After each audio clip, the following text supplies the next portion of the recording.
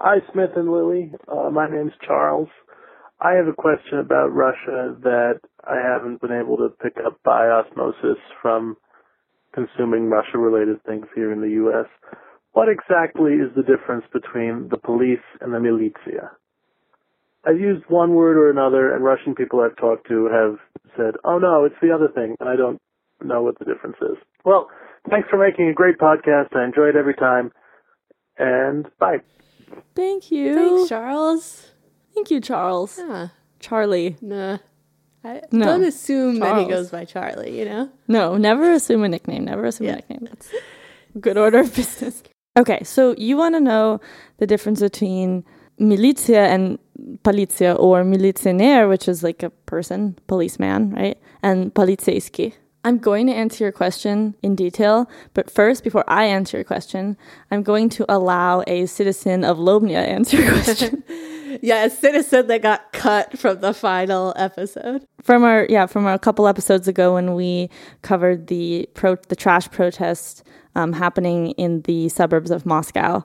And this is one of the people I talked to at the protest in Lobnia, but yeah, she didn't make the cut because she mostly didn't talk about the protest, talked about other random theories she has, including the difference between militia and policja. Это когда эти товарищи защищали народ. А полиция, они защищают власть придержащих. Вот и все. Вся разница.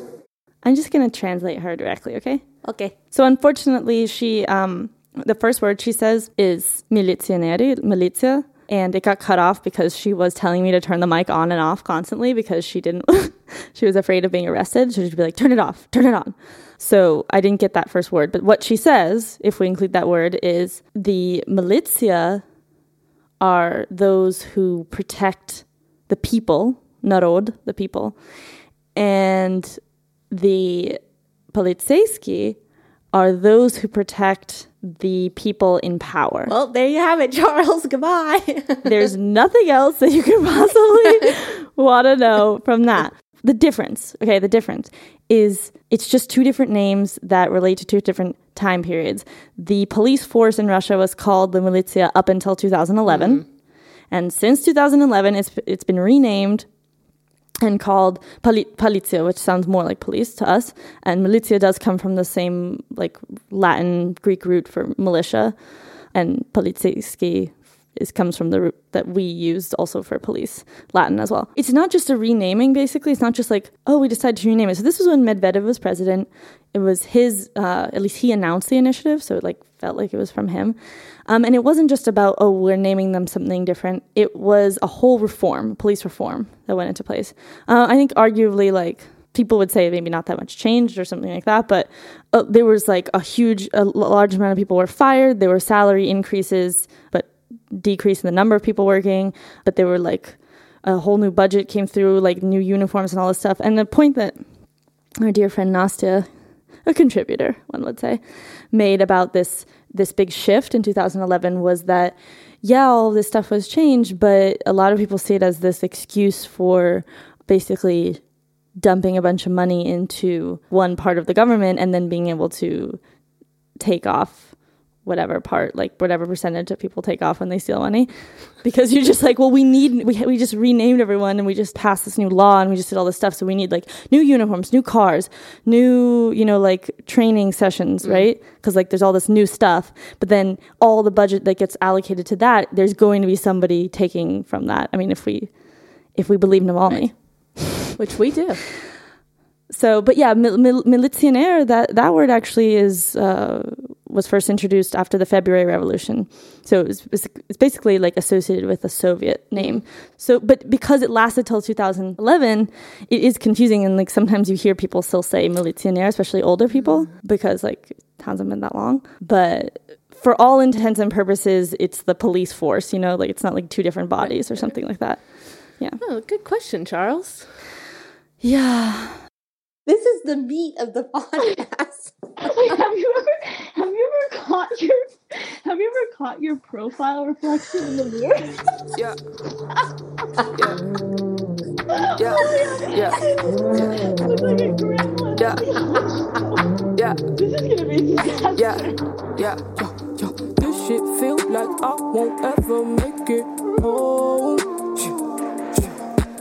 Traffic's backed up, I got to get off of this road.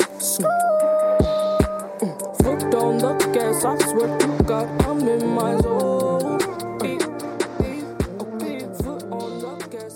From Brooklyn and St. Petersburg, this is She's in Russia. I'm Smith. And I'm Lily.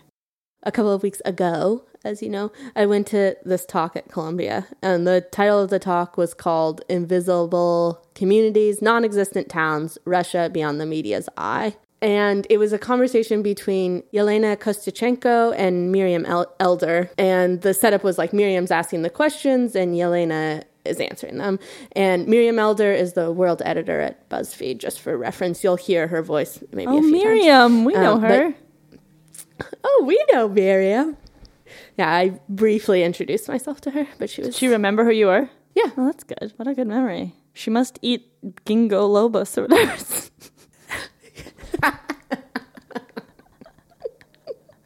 You know what I'm trying to say. She sure does. Yeah, whatever Grace was trying to shove down our throats.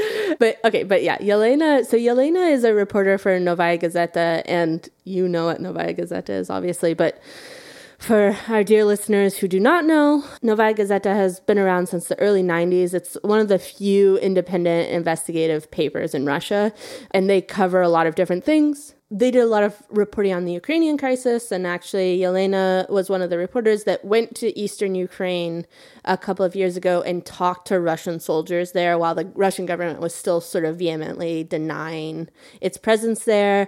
They also at one point had several reporters in Chechnya at the height of the pogroms, or whatever you want to call that. And they've covered a lot of different things that you'll hear more in detail about. Somebody calls them pogroms? That's the word Miriam used, so that's what I'm using. I don't know what a better word for it is, like a mini genocide. I don't know. Why did I thought pogroms were Jewish? No? I think it is actually just a general term, but people associate it with the Jews in the same way that people associate Holocaust with Jews. Well, what's the etymology of the Holocaust? Okay, let's not get into this. Moving on. It's not part of it. Moving on. You get the point. The reason Yelena is at Columbia currently is she's currently the Paul Klebnikov Russian Civil Society Fellow. I'm just going to quote real quickly from Columbia's site as to what this is. The fellowship helps to bring to the Harriman Institute, which is like the Eurasian Studies department at Columbia, highly qualified Russian journalists and civil society professionals who are known for their independence, integrity, and objectivity. The Institute arranges an extensive visit with experts, policymakers, and professionals in New York to benefit the fellows and their work in Russia. Okay, but about the talk, I really liked it a lot, which I think I kind of told you afterwards, but I liked it so much that I wanted to use it for this episode. So I don't know. I think that like everybody in the audience was like pretty wooed by Yelena, as was I. And she's one of those people who's obviously very smart and also matter of fact. And I think that'll kind of become apparent as to what I mean by that. And then also there's the one other thing is like there's something about English being her second language where she'll kind of turn phrases awkwardly, but it makes her sound like smart and original. You know that? Yeah, a little bit? definitely. Do you ever get 100%. I have multiple friends like that. Yeah, where you're like, you're so wise. I've never thought. Or I of it just that like way. the way it's not necessarily smarter sounding to me, but like I like the way like Igor, for example, like Yegor, like how he speaks. It's like weird. It makes like the arrangement of the words is like more interesting. Yeah. Before we get started, I just want to thank the Harriman Institute for giving us this audio to use. So thank you very much. And in particular, thank you to Masha Udentsova-Brenner and Alex Cooley, who's the director of the Harriman Institute. Okay, so just to introduce this first excerpt, I want to give you a little background of what the two had been talking about. And Yelena had been describing this pretty awful event that happened in a city or town called Khrushchevskaya, wherein 12 people were brutally murdered. And state TV happened to be in the town filming a more uplifting story at the time that this took place. And so they ended up airing a piece about the murders as well. And Miriam basically asked, like, do you think that people, specifically Western people, have a misunderstanding of how Russian censorship works? Yeah, there is a misunderstanding about censorship in Russia. Like basically, like Western people saw like Kremlin controlled everything by themselves. Like Putin almost personally called the chief editor and said, "Don't publish that." But the most powerful censorship in Russia is self-censorship. It's just a huge thing. I barely can describe that. I mean, in Russia, we have like sentence that can't be really translated in English. Как бы что ни вышло, it's like may happen something or kind of. Yeah. So it's like then journalists start to thinking about writing the story. He just picked the topic and he looked like it and like, I better not to do that. It's like may happen something. And if you ask him what can happen, he will say, I don't know, but, maybe something. And the same thing with editors and the same thing with chief editors. It's not like, like total censorship covering all the country because it's impossible, But journalism actually is very corrupted as well. And people are afraid of something what we really don't know, and it's actually a big issue. And after this, Miriam also asked her, like, is this a feeling that you have, this like something might happen feeling? And Yelena was like, not really. I don't have fear before I publish a story. She was like, I think it's just biological that I don't have fear. And this biological thing comes up different times throughout the conversation. One thing I really liked about Yelena was kind of her insistence that, at least for her, journalism doesn't have a higher mission. Miriam asks her what she hopes to achieve, like what does she hope to change when she writes a story? I'm just like the process. Yeah, I like my work with that. I talk with a lot of American journalists, and of course they have like, it's more easy to work than you have such motivation to change things. But in Russia, it's not working like that. Like my newspaper, my colleague called me like, you're a very effective journalist, you change things. But actually, once I just sat and counted how many things changes.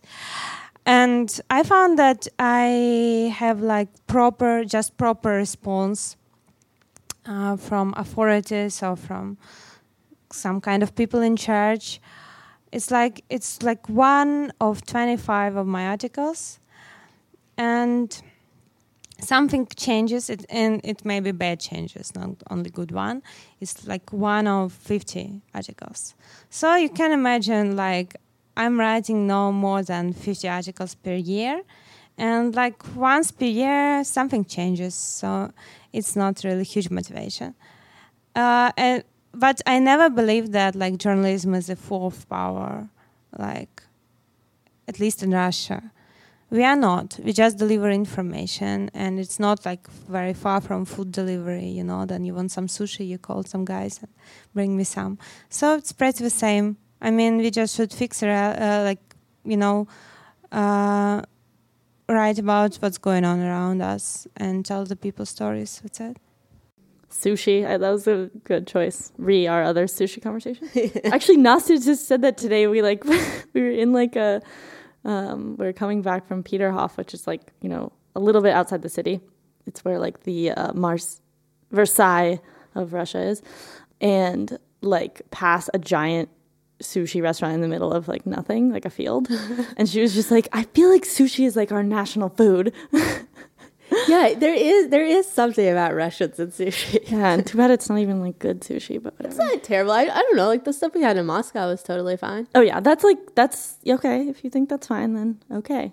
Okay, Smith. But yeah, it's sort of interesting because this insistence about mission, like both, so there was an opportunity for people in the audience to ask questions, and then also what Miriam was asking, this insistence that like journalism has some sort of higher mission popped up throughout the talk. And I think it is in part because the things Yelena chooses to cover are like tragedies and like situations that aren't so nice, and you kind of expect or assume that those people who choose to cover those things are altruistic in like a really intense way. And I'm not saying she's not altruistic or empathetic, because I think that she is, but more that she's just super honest about how something drives her to cover those stories, but not to expect a particularly good outcome, which I think she's clear about. But she can't, like, she doesn't analyze back. Yeah, I see. She doesn't explain, like, oh, I want to do this because I want to help X. And yeah, which I appreciate, because you know, this is actually like a little bit of a thing that one of the people on the street that we interviewed for the Lenin episode said. But like, he was like, you know, sometimes I'm interested in analyzing people's motives, but also like the fact that like you're driven to talk to people on the street, or they're driven to put a Lenin statue up on top of a building, like to retroactively apply a reason to that is like annoying and useless. And that's like kind of what she's insisting upon. Like, she wants to go to Eastern Ukraine and talk to people, and like you don't need to put like some sort of altruistic reason on top of that. Though I remember from the Lenin conversation that he was being like, well, everyone has a motivation for something, I just don't know what it is. Like, you have a motivation for standing here as well, and that was funny.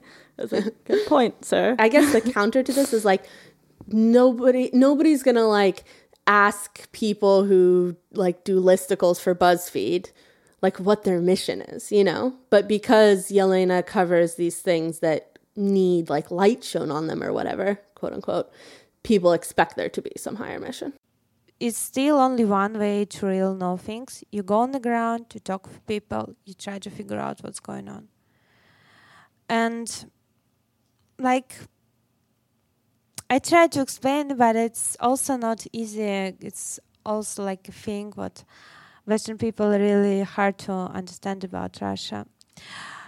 We don't have like nation like as you have. We have a branch of clusters of people who really don't communicate with each other, who really don't know about each other. And some of these clusters are in media, and some of these clusters just out of media. So some of Creepy Photos was like producing from time to time here.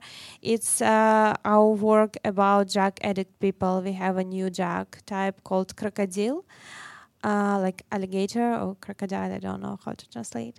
It's like self-made drug, and it's a huge problem because like during police stopped the heroin traffic in our cities, lots of heroin addict people without any help, you know, to get off their addiction, they start to use that drug, and that drug causes death like in 2 or 3 years after you start to do that.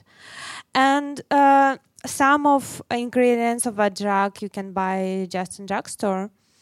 And when our politicians decide to stop like free buying of that kind of drug, and it had huge media coverage, but nobody decided to talk with that people, because you know we don't want drug addicts in our media. I mean, we want them out of our media. We will decide about their lives by our own, and this is a typical thing, you know. In public discussion, nobody applied to people who actually are in that situation. So like road prostitutes or social orphans or deaf people or drug addict or even policemen. Because I was worked like undercover in a police station just to figure out what's going on there. Because there were so many talks about reforming our police, but no like usual regular police guys participated in that. Like people are just out of media discussion, and here's the huge problem. And this is like more like problem of like journalists' mind, because it's so, I even cannot call it old-fashioned, but I think the roots are in Soviet Union. Because the Soviet Union, there were only 2 types of people in the media. It's like a good example, like good worker, nice mother, incredible scientist, or like a bad example, like, you know, like lazy person, like enemy of the state, I don't know, such kind of thing. But there was no like middle. And when perestroika goes, journalists start to write about like usual people, and it was a huge progress. But right now, maybe because our propaganda uses Soviet stereotypes a lot, journalists just feel themselves uncomfortable to write about such kind of people, And here's a huge problem, because I told before, I don't believe like in mission of journalism. But I think if this mission exists, it's about like to tell people about each other and to build like new connections, new ties between people. So I hope that I do it not bad. I do my best at least. Miriam asks her about her reporting in Chechnya, and in particular how the process of talking to people in these fragile states happened. It's hard to explain how it's happened. I mean, I can try. This case was opened up by Elena Milashina. She's my, I can't even describe how cool she is. Then I work, for my 12 or 13, I suppose 14 years in Novaya Gazeta, we got 4 people murdered. And 2 of them were working in Chechnya, like Anna Politkovskaya and Natalia Estimirova. And so after Politkovskaya was murdered, Estimirova took her place. And after she was murdered, Lena took her place. So I worry about her every day. And she does incredible work there. She has so many sources and some huge respect from Chechen people. So how it happened? It's also about media coverage. It was very fortunate. We have a huge, the hugest one LGBT organization in Russia, called, to compare with the LGBT organizations is small, of course. It's called LGBT.net. And one of the leaders of that organization is Igor Kochetkov. He got a strange message in Facebook, Russian Facebook called VKontakte, from anonymous guy who said gays in Chechnya are murdering right now by police, by Kadyrov people. It's massacre. And he asked some his contacts, and he said, no contact. So he called Milashina, because actually she's only one Russian journalist who's working in Chechnya right now. It's true. So she started to call her sources. She called 10 or 15 sources, and all of them proved that information.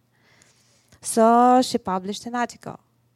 And at the same time, LGBT.net opened a hotline for people who want to be evacuated from Chechnya, LGBT people.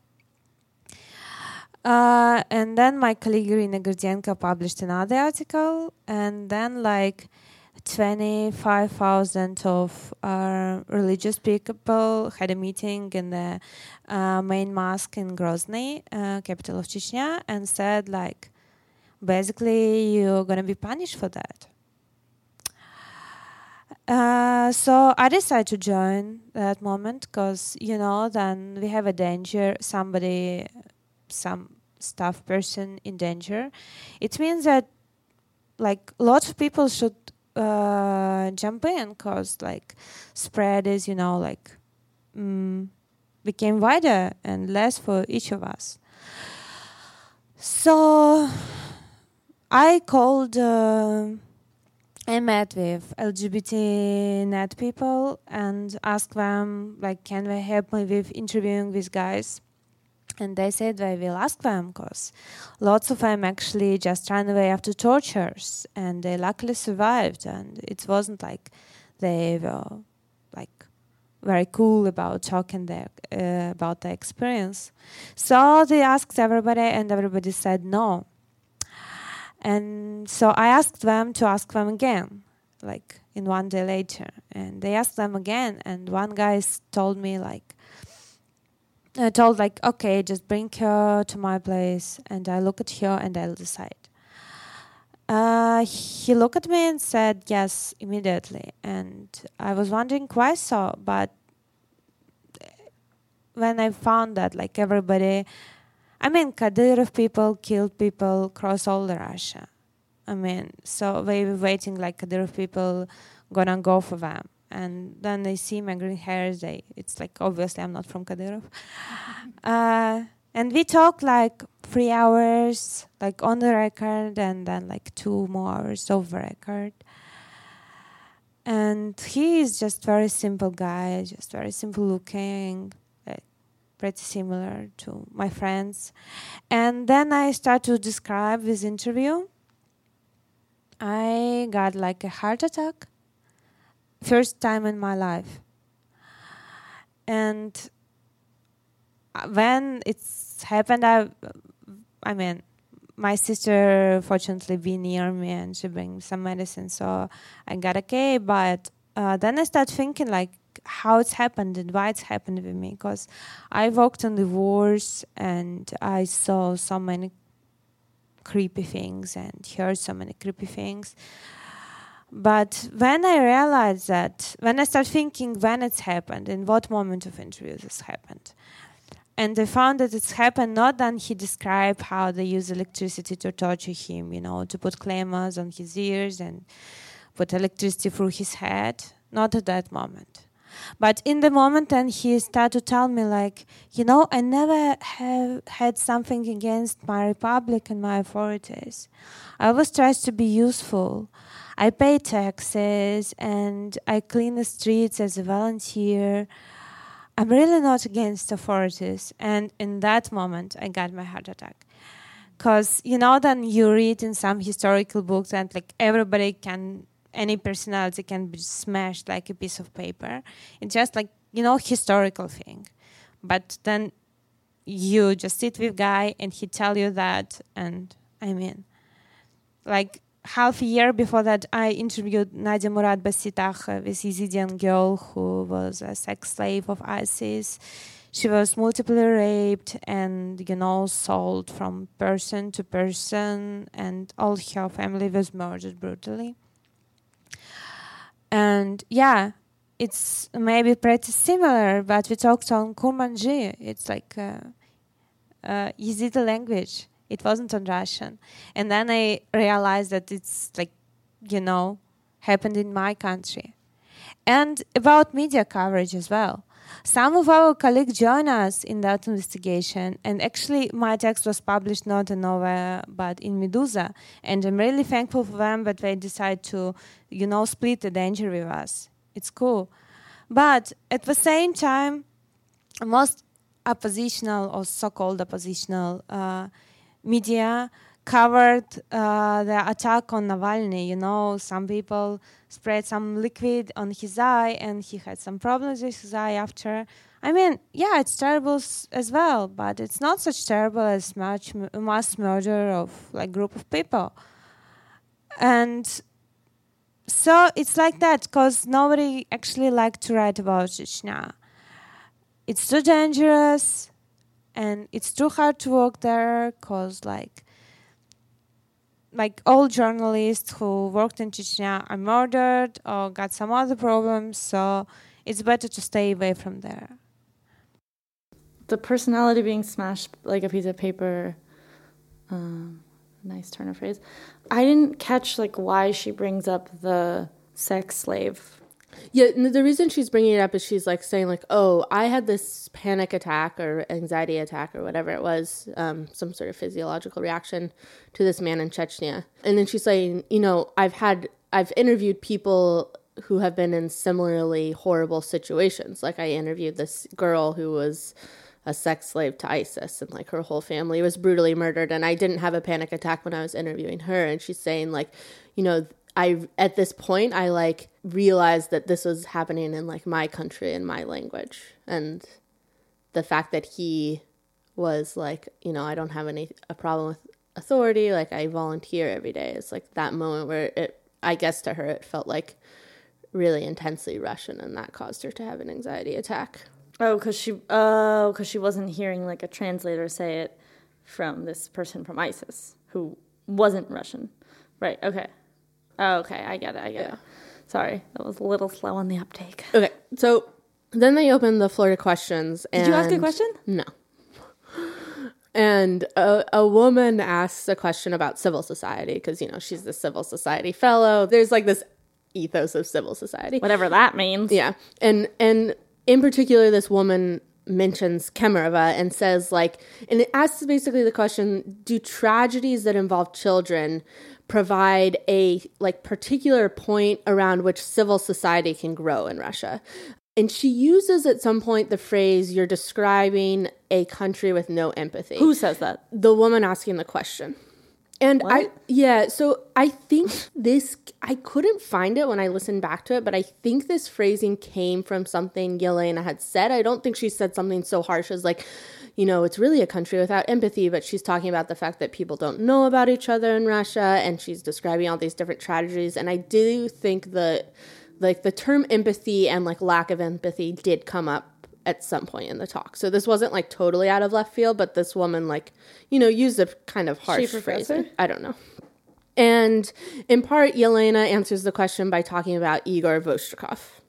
Do you want to summarize real quick for the listeners who Vostrikov is, if they've forgotten? Okay, so Vostrikov is a resident of Kemerova, where this horrible fire took place the end of last month, and he is a person who lost his entire family in that fire, his sister, his wife, and his 3 children. And post this horrible trauma directly after, he became this kind of community figure that was getting a lot of attention in media. I would say that. Yeah. Okay, so here's Yelena talking about him.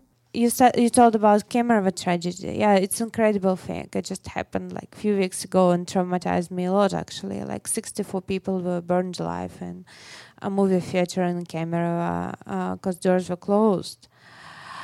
And people felt a lot of empathy to that case, and they wanted to send money to these people, and so on and so on. A lot of our political opposition used that case to prove our authorities are unable to run the country, and it really looks because fire emergency exit was closed, and fire emergency system wasn't working, and just everything happened because system just failed, And the parents of children who died there, and there are a lot of kids there, more than half.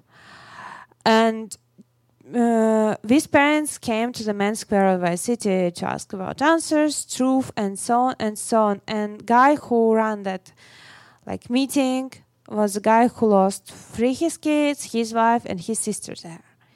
His surname is Vostrikov. And our oppositional movement started to make him as a hero, hero of resistance. He lost everything, he shouldn't felt fear or something like that. But then, after a few days, under huge pressure of local authorities, he started to tell things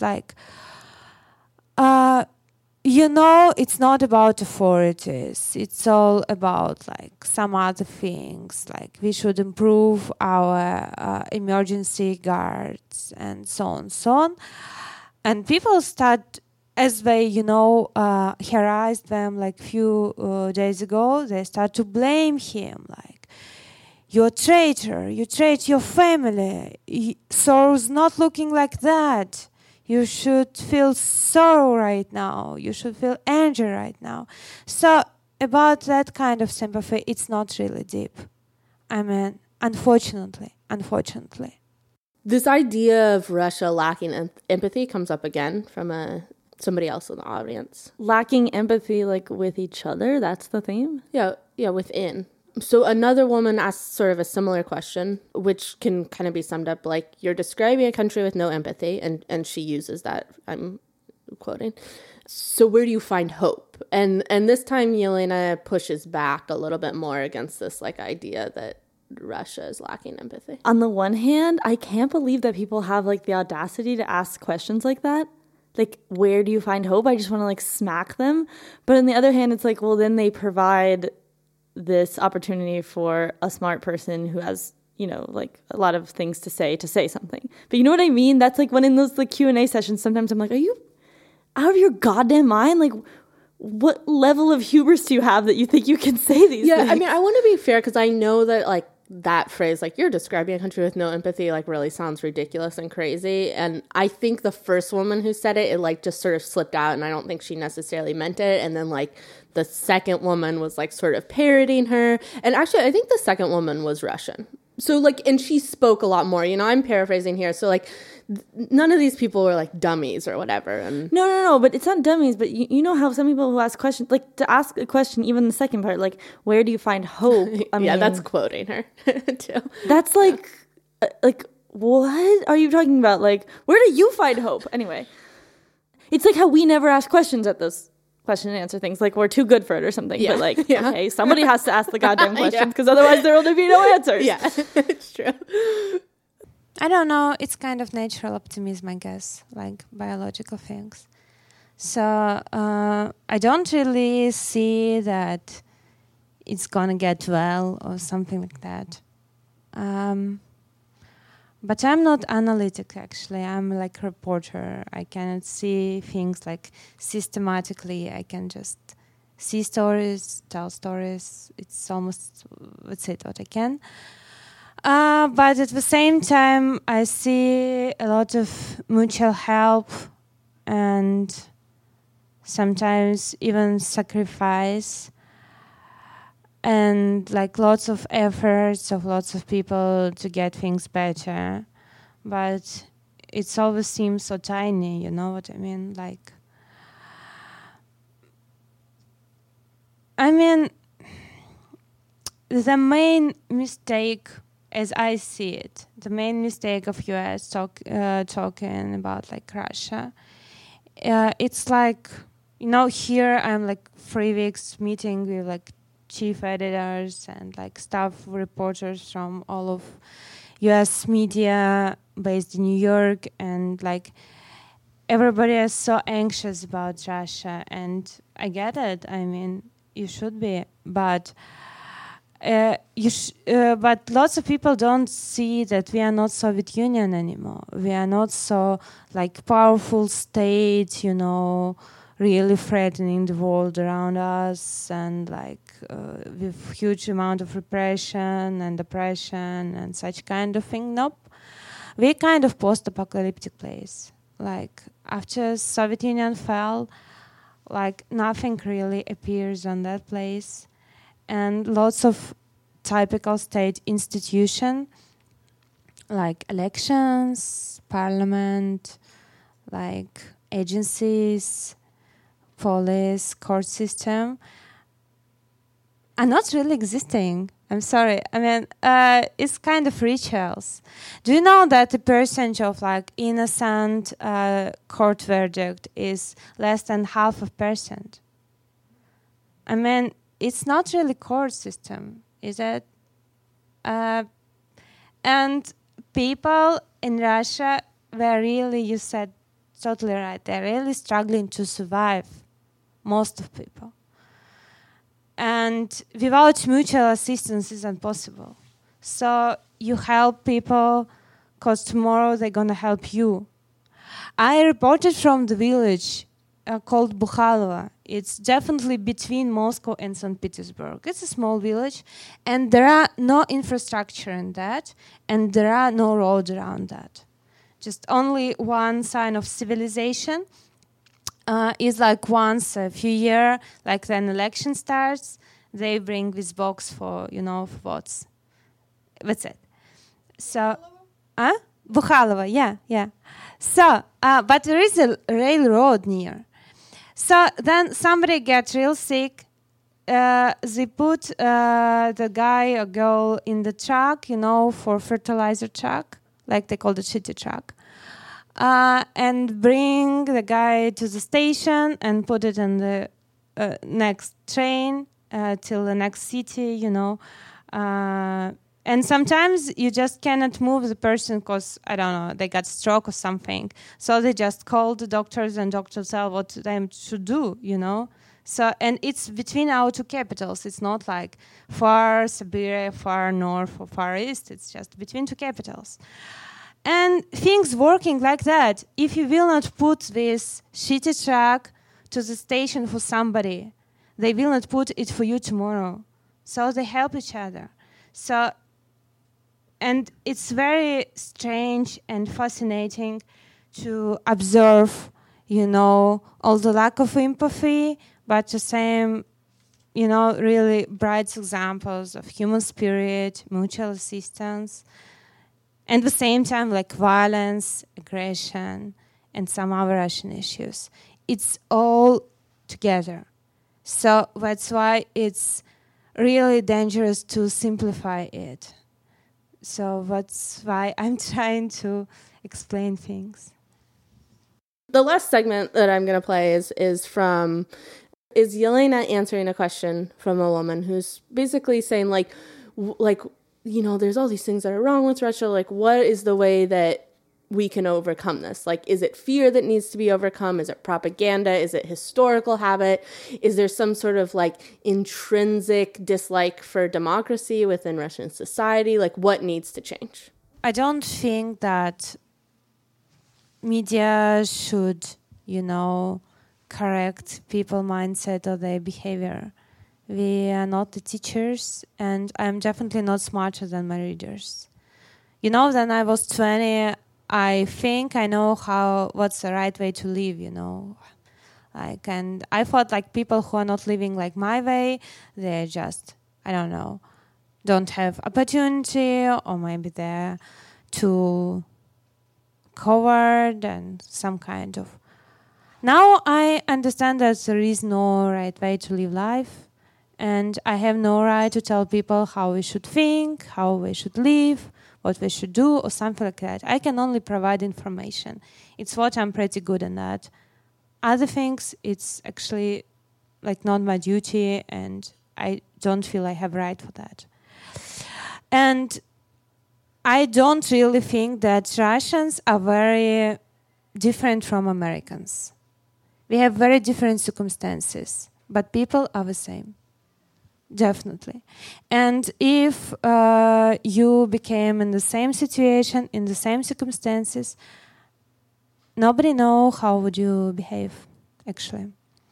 So I think the real thing what we should change is exactly like governmental structure. We need new president. We need like working court system. We need a parliament. We need like real like authorities take real responsibility for what they are doing. And we need more social support, definitely. And this huge difference between income, US also had that. You know, here I was visiting like ESL classes for undocumented people here in New York. And we were studying by American textbook. It's like a Cambridge textbook, very fancy one. And there was a topic there, how to cope with stress. And there were some examples there, kind of like this girl was late on her work, and her boss was too angry on her, and then he went to have a driver license exam, and she felt so crazy terrible. And so her friend gave her advice how to cope with stress, deep breathing, meditation, and positive thinking. Then our teacher asked us to tell our own examples that we've had to cope with stress. And one girl just stand up and said, you know, last time when I felt myself under stress is when I was raped. Another guy stand up and said, like, I feel myself in stress because I have 2 jobs and it takes like 16 hours per day, and rest of hours I'm just sleeping, and I don't really know how long I can work like that to survive. another guy stand up and say, I'm here, but all my family in Colombia, and there is a narco war in my town. And every evening, then I call them. I don't really know, are they alive or dead? And after that, I had a very nice dinner with the mother of my friend in a very fancy place in the middle of a town. There was like a celebration of pork, like pork festival. And it was very cool. I mean, like 50 people inside the room. Like, not all of them are white. There were like 3 color people, but all of other are white. In jewelries, and with very nice talks about my daughter in Oxford felt herself so stressed, so I got some money for her for psychotherapy or some kind of. It's a huge disadvantage in your country, and there is a lack of sympathy in your country as well, and lack of empathy in your country as well. So I don't think that there is a huge difference between our people, and our people has a wrong mindset and wrong behavior, and we should tell them how to behave properly, and then things gonna become correct. They're not gonna become correct without parliament, without court system, without police, without free media, and such kind of boring things as normal election. Yeah. I think the thing that stood out to me the most about this last clip is her saying in the beginning that or her just saying that we're all the same. It's the circumstances that are different, but Russians and Americans are more similar than different. So it's one of those things where it's she's an authoritative person who has a lot of she's qualified to make statements like that, I guess, more than just relatively qualified. So it's when she's making a statement like that, it doesn't bother me that much. But I just personally in my day-to-day life in St. Petersburg have interact with that construction a lot of either people saying Americans and Russians are really the same, or all people are the same, that kind of, what is that called, a platitude or something. Or on the other hand, people asking me what makes Russians and Americans different, or are they different, what makes them different.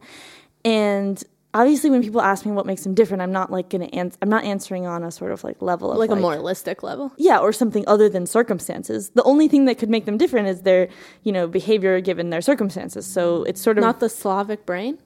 No.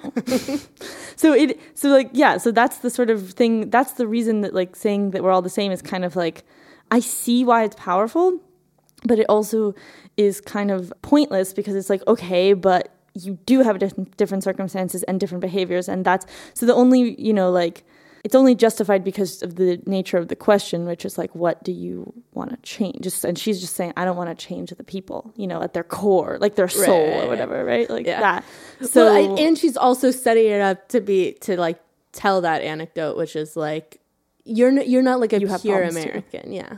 These problems exist in their same state, over and over again, regardless of what the language of the country is. But yeah, no, I know what you mean. Yeah. I'm not so turned off by it given the whole context and her and who she is and everything, and what the context, what that statement was part of. But of course, when Russians generally say that we're all the same, I'm just because I find it to be mostly useless, or I find it to be excusing for certain behaviors, it's a way to sort of excuse inactivism or not talking about issues, because it's well, why talk about that? Everyone, why point that out if we're all essentially the same or something like that? You know what I mean? Why talk about rights? Right. I mean, the way she's bringing up specifically in the context of America versus Russia, and because there is that ongoing Russians are biologically predisposed to do certain nefarious things. That's kind of, I feel what she's referencing, and less so that this individual person is like this other individual. Well, yeah, person. no, I know. And so am I. And so are the people I'm talking about. They're referencing generally Russia and another country the West. And I do. And I did. I do. And I did. Do you see what I'm saying? How it can be used to sort of not talk about issues? Yeah. But actually, it continues to astound me how people see from inside their whatever socioeconomic bubble. So when I was home in the States, I had this interaction with a person who is upper middle class white, New York person. Okay. And they were like, they found out that I live in Russia. And then they were like making all these general statements about Russians immediately, offering me, volunteering information to me about like how Russians are different from Americans. Explain. Give an example. Okay, so they paraphrase what they said with like their experience because they are slightly like aware that like they should say that it's their experience and not in general. So they were like, in my experience of Russians, they're just so much more, they really need to like show their status more physically and visually, like the whole women wearing really fancy outfits and like high heels, that was brought up. And so this person was like, in my experience of Russians in America, like, first of all, who knows who this person met and like in what context, but like they haven't been to Russia before. And they're like talking about these like status symbols. Then they say, in comparison to those people, they say, but we just don't do that. And it's really interesting. I just noticed we don't do that. Like, we don't like we're all an agendered smocks. Wait. Well, let me just get this out because I was just like, I can't deal with you. And of course I didn't like respond in a real way because I was in company and it would have been embarrassing and rude for them. So, but this person was just being like, we don't do that. We don't show off. And that like, isn't that interesting that like, that's just something about Russians that I've noticed, that little tidbit. And like, also it's just kind of like you are really like really stuck in your own world that you decide to tell me that. It's like, what are you even talking about? I live there. Like, why don't you just ask me something instead of like, or don't ask me, actually, just shut up. But like volunteering your stupid observations. That's like a classic problem where somebody's like finds out that another person knows a lot about a thing and then their impulse rather than to ask questions is to tell. Right. They're like, oh, well, I have an idea about that thing that you know about. I once had a client and she had a Russian great-grandfather and she wore very high heels. Right. So and like this is a person who is of the upper middle class white type that wears very kind of like casual, like so not showy clothes, but they could be ridiculously expensive. Yeah. New agey kind of comfortable vibes, middle-aged person. And I immediately was just like, we're literally in a $4 million house right now. Like in my head, I was just like, I live in like one of the most expensive neighborhoods in the country. I mean, not neighborhoods, like areas, counties, like in the country. I mean, it's not like San Francisco. I don't think, but like still.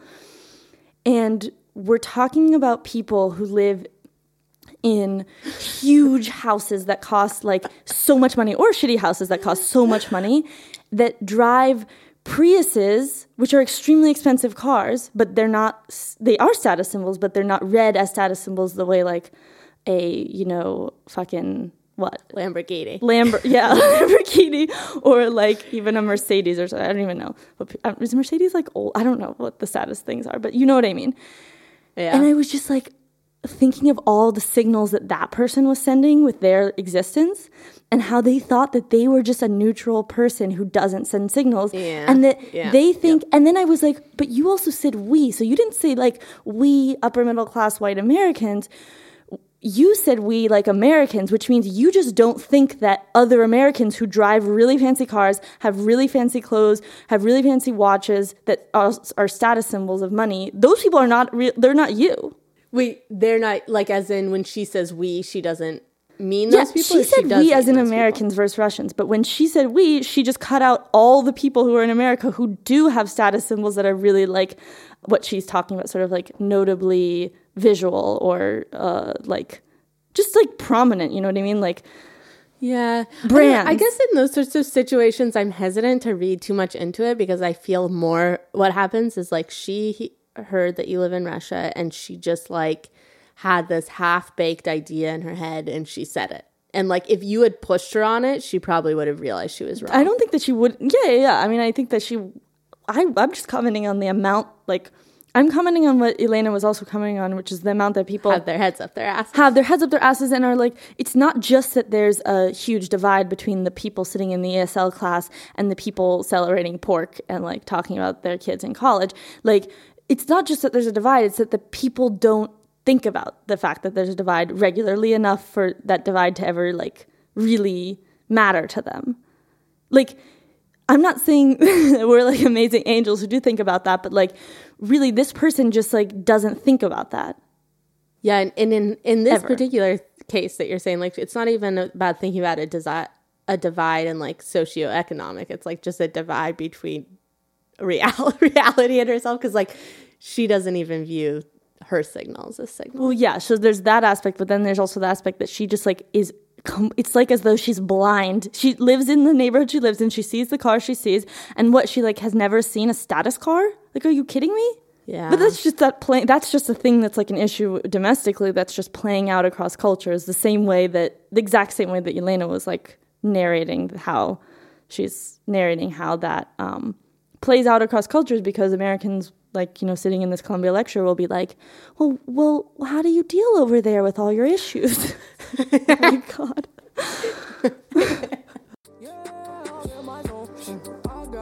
That's the episode. Thanks for listening. As always, be sure to follow us on Twitter, Telegram, Arena at She's in Russia. Give us a call and leave a message like Charles did at +1 347 292 7126, or on Skype at She's in Russia and leave a message, and we may play it on the show. Also, head over to the Harriman Institute and check out their website. If you're based in New York, they have weekly seminars that are quite good, and are free to attend as far as I can tell. And we will see you next week. Smith, Roskomnadzor. More like Smith Sensorman. That's good.